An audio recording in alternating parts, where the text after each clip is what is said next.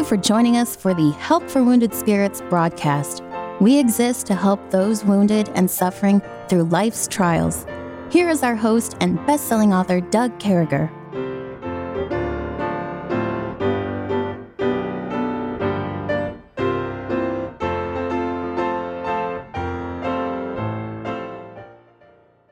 Great to be back with you, folks. We certainly hope this finds you well and in the arms of our Lord and Savior, Jesus Christ. We've been digging, Kevin.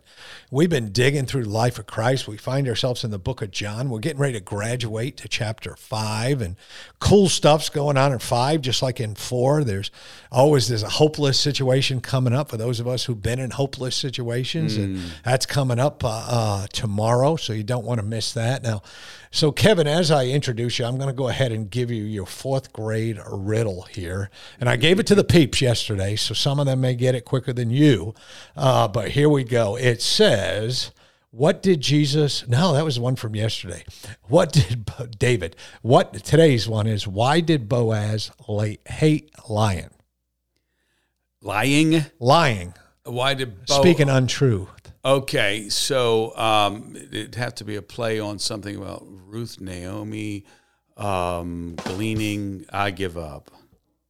All right, so there we go. He heard the drums and he gave up because he loved truth. You know, I don't think it's real funny, but it's 4th grade stuff.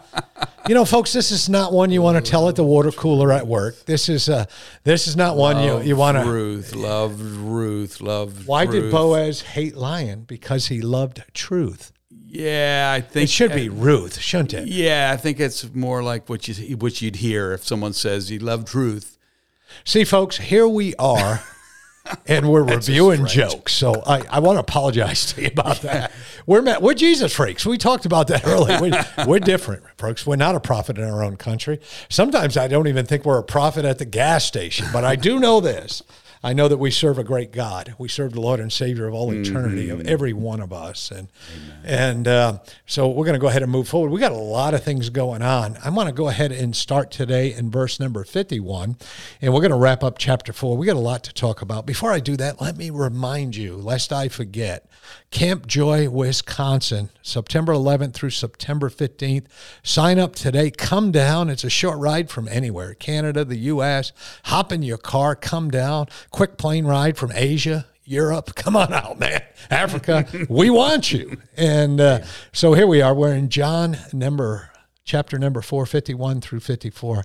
And he was now going down. His servants met with him and told him, saying, thy son liveth. So they're talking about, that was the last verse where we were yesterday, that the nobleman knows his sons better. Then inquired he of them the hour when he began to amend, to feel better. And they say unto him, yesterday at the 7th hour the fever left him. So the father knew that it was the same hour in which Jesus saith unto him, thy son liveth, and himself believed in his whole house. This is again the second miracle that Jesus did. And when he was come out of Judea into Galilee, I love that. This is the second miracle. I love that. Here's the nobleman. He's on his way home, and his servants are wanting to do the right thing. They're running. They're doing these things. They're running to him. Then the nobleman, we get skeptical sometimes. Sometimes we talk ourselves out of the miracle. I remember I had a Christian doctor tell me one time that before he got saved, he would say, man, and like 1 out of 100 people, tumors completely disappear. It's just, yeah.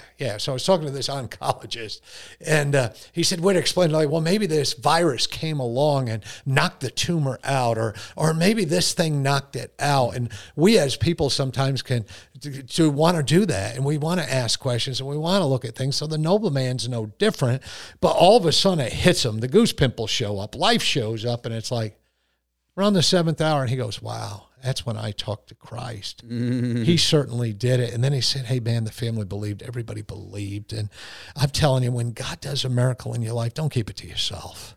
Share it with your family. Share it with your neighbors. Share it at your Starbucks. Share it at your Dutchman's, which is the best coffee place in the United States of America. Prove me wrong. But Kevin, here we got this guy, this nobleman.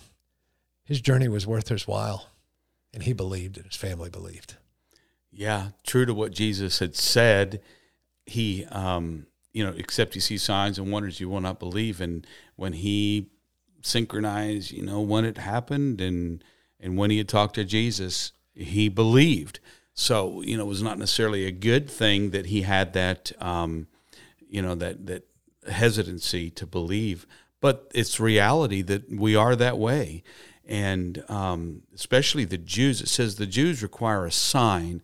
And so there's more of a need for, verification for those people versus, the Gentiles are a little bit more like, I could just tell when I talked to him, I could just tell that it was real. And, but he, when he knew the hour, he figured out the hour. And I was thinking this, Doug, this is a little bit different thought.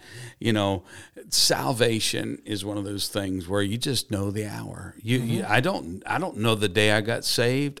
But I remember the circumstances. I remember where it was that I transacted business with heaven, and I began to amend, as it were. I was saved. I was on my knees. It was 909 Valley Street in Nola, Pennsylvania, and I can go back there. My son owns the house right now, but anyway, I can go back, and not my son, my another relative. But long story short, I can say, yeah, I remember kneeling down. And that wonderful hour that I got spiritually, brought into the family of God. And I think it's good sometimes to inquire, when did this take place? To inquire of God. For instance, Doug, when I first accepted Christ, because I was at home and I had no soul winner, I was not won to Christ by the influence of someone helping me along. I was alone. I did not have anyone to say, now you're saved. This is what that means from the Bible. Nothing like that. And so when I finally got into church, and it wasn't foreign to me to hear about salvation. In fact, when I first heard, doctrines of salvation and justification and propitiation, all that kind of stuff, I said, that's what happened to me. I remember the hour that took place. But I had to come to the point where I nailed down when I got saved. And I asked God, and so I want to say this, Doug, before I hand it back to you. If there's any doubt, number one, if you are a child of God, and number two, when it really took place, ask God. God knows when it took place. Yeah. God was there. You were there. You may be a little bit confused as to when. Ask God. He may not show you a calendar date, but he'll remind you it was the time when you went through this and you called on God. That was when. Before that, he awoken you to your need. Before that, he showed you that you were a sinner. Before that, you understood a few more things. But that was the moment when you believed and the deal was sealed in heaven. And that can be an exciting time when God lets you know. Yeah, there's some excitement there. And just thinking about an opportunity that completely changes your world, your eternity, your trajectory, your attitude, your everything.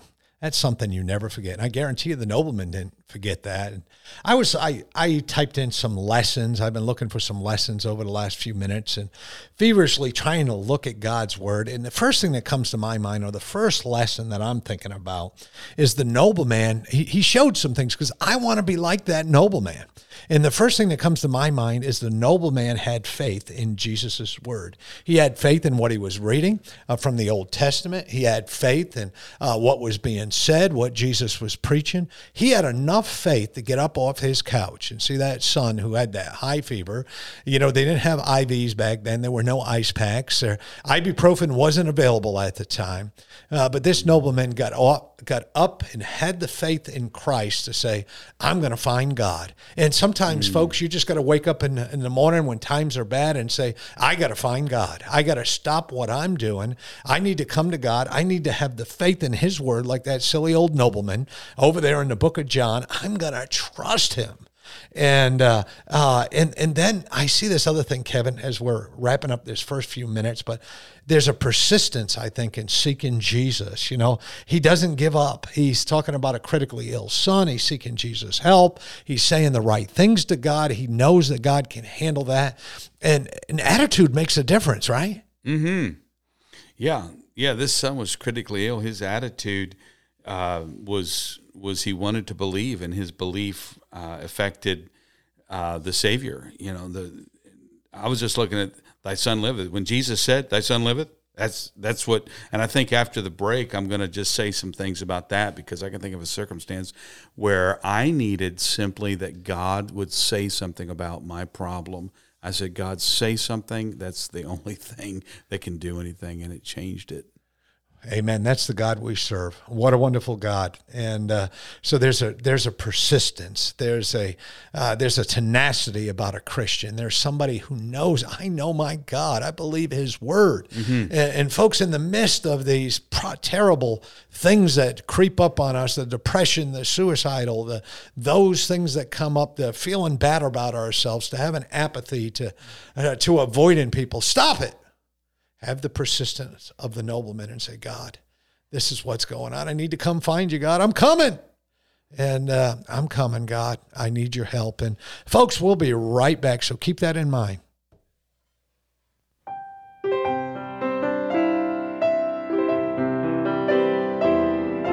Doug will return shortly.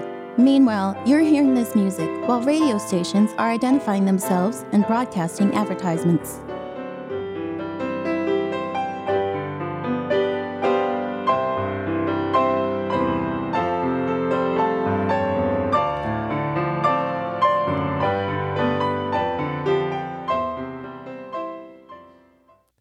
And folks, I think there's a recognition, and we need to recognize Christ's authority. I think that's what the nobleman does. He understands the authority. He understands the power to heal. Who's that in your life? Who's got the power to heal in your life? And now, I'm not hey, listen, I went to the 3 different doctors last week. Went to the dentist, had a cap put on my tooth. Went to a family practice doctor at the VA and had a physical. I get all that. I followed through with stuff, and I went to another family practice doctor. So in the last 10 days, God does use doctors to heal us. But let me tell you where the absolute healing is found, especially the spiritual healing right here and now. It's finding Christ. Somebody go get God. Somebody go get Christ. Things are going to change. Things are going to be different. And we got to trust in God's timing. And folks, as I pass this over to Kevin, I want you to think about this. You know, God is not this magician. He's not going to click his fingers and make something disappear. There's a lesson for us. And if we understood what God's lessons were for the traumas we've been through, for the knuckleheads we've been around, for those people we've let into our clan, for those people who've snuck in and done those, if we recognize what that trial can do for another life in this world and what it can do for your world, oh man, you'd be running to Christ, Kevin. They'd be running. Yeah, this whole thing reminds me of the centurion who said, I don't deserve to come under your roof, but speak a word only. Have a direct word about this thing, and that will solve the thing. Our faith is based on the word of God. I can say, I believe with all my heart Doug's going to give me $1 million because, I just think great things about Doug, and I can go around and publish it. Doug's great. I think he's benevolent. He's going to give me $1 million. At some point, I'm going to hear the words from my friend Doug. I'm not going to give you $1 million. I didn't say I would give you $1 million. It's the word. If God said it, then you can bank on it. Well, here's the thing. My problem, there are certain things God has addressed in principle for my problems, and some of them are a matter of obedience for me. Other things he's said about, things that surround my problem, and I can bank on those things. But until I get the word of God that says your child is going to live, then that's, and I get it. Sometimes God speaks, to your heart. I get that thing, and that's called comfort.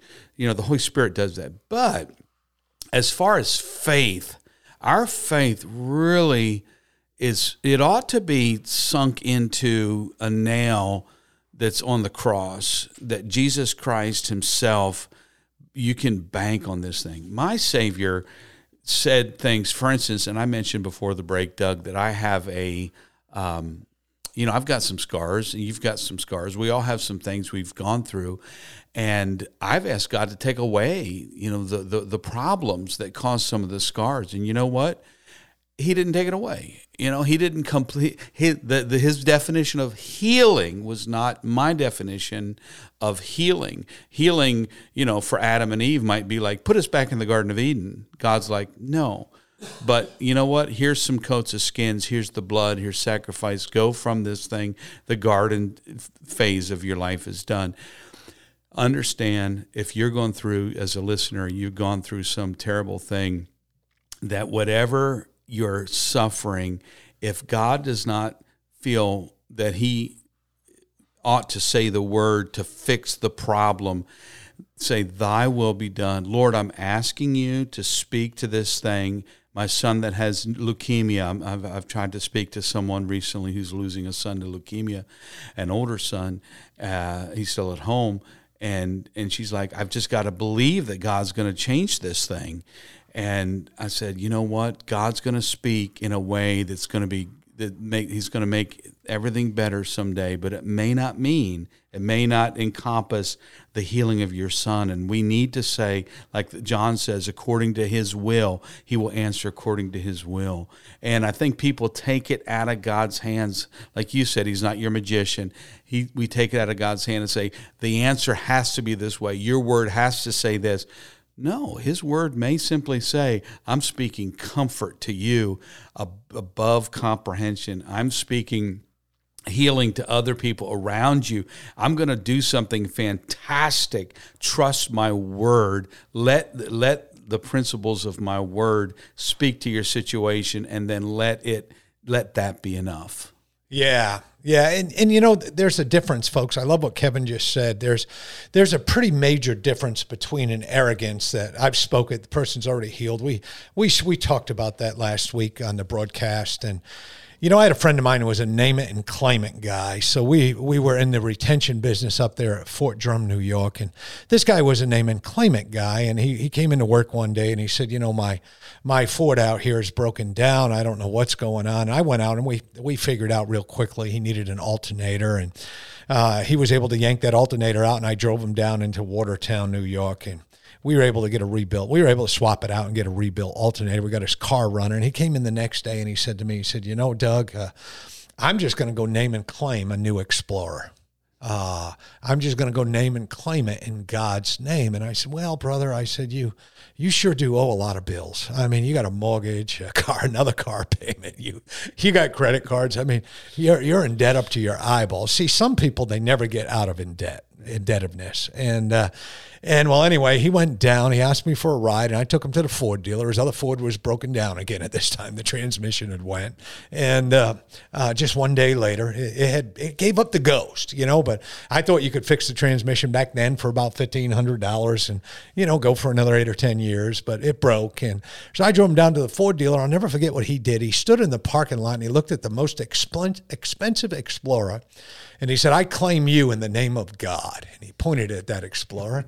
And the salesman came over and said, God's sending his paperwork to you. And he literally went down, sat down, filled out all the paperwork. About 3 months later, he's in my office, and someone comes running in and said, there's a wrecker taking your new Explorer away, brother. And he jumps up and he comes back and he says, yeah, I just can't make those big payments. And I said, but you named it and claimed it. And see, folks, there's not an arrogance to be found here. Mm-hmm. It's all about belief. It's all about believing God's word. God may, in fact, and I hope he does, heal this lady's son. That's my prayer. Mm-hmm. And beg God with us for that end to come. But not with arrogance. We're not going to say, God, right now, heal him. It's all done.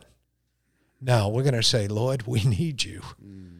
We really need you. We need you right now more than anything.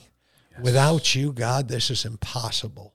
And Kevin, if we don't have that attitude, if we don't have God in us at that level, we can't run around and bang people in the head and say, I order you. We can't order a thing, brother, other than a pizza. No, we're so weak in faith. God's allowing, I think we need to take a step back and let it sink in that this crisis is probably more to, if I'm losing a child, God forbid, but it happens, that is probably more to change me. That is probably, if God knows he's going to work best in every situation as we pray. But what probably is taking place is that I am getting closer to God. As I'm seeking God about this situation, if his answer is no, it's no, not the way you think so. It's going to be better than the way you want, because you are going to come out of this thing stronger in faith. Yeah, and folks, and I don't want to discourage you. To the contrary, I want to encourage you that we serve a great God.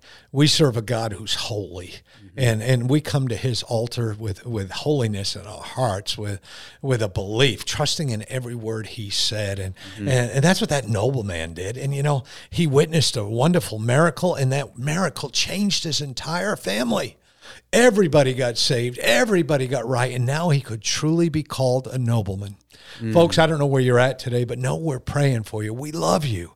We look forward to talking to you tomorrow. You want to come back and hear our corny 4th grade joke first thing in the morning, and we're going to come back and be talking about this. May God bless you. Wear that smile that only God can give.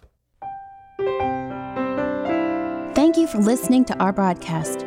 At Help for Wounded Spirits, we believe the Bible and place great importance on you having a personal relationship with your Lord and Savior.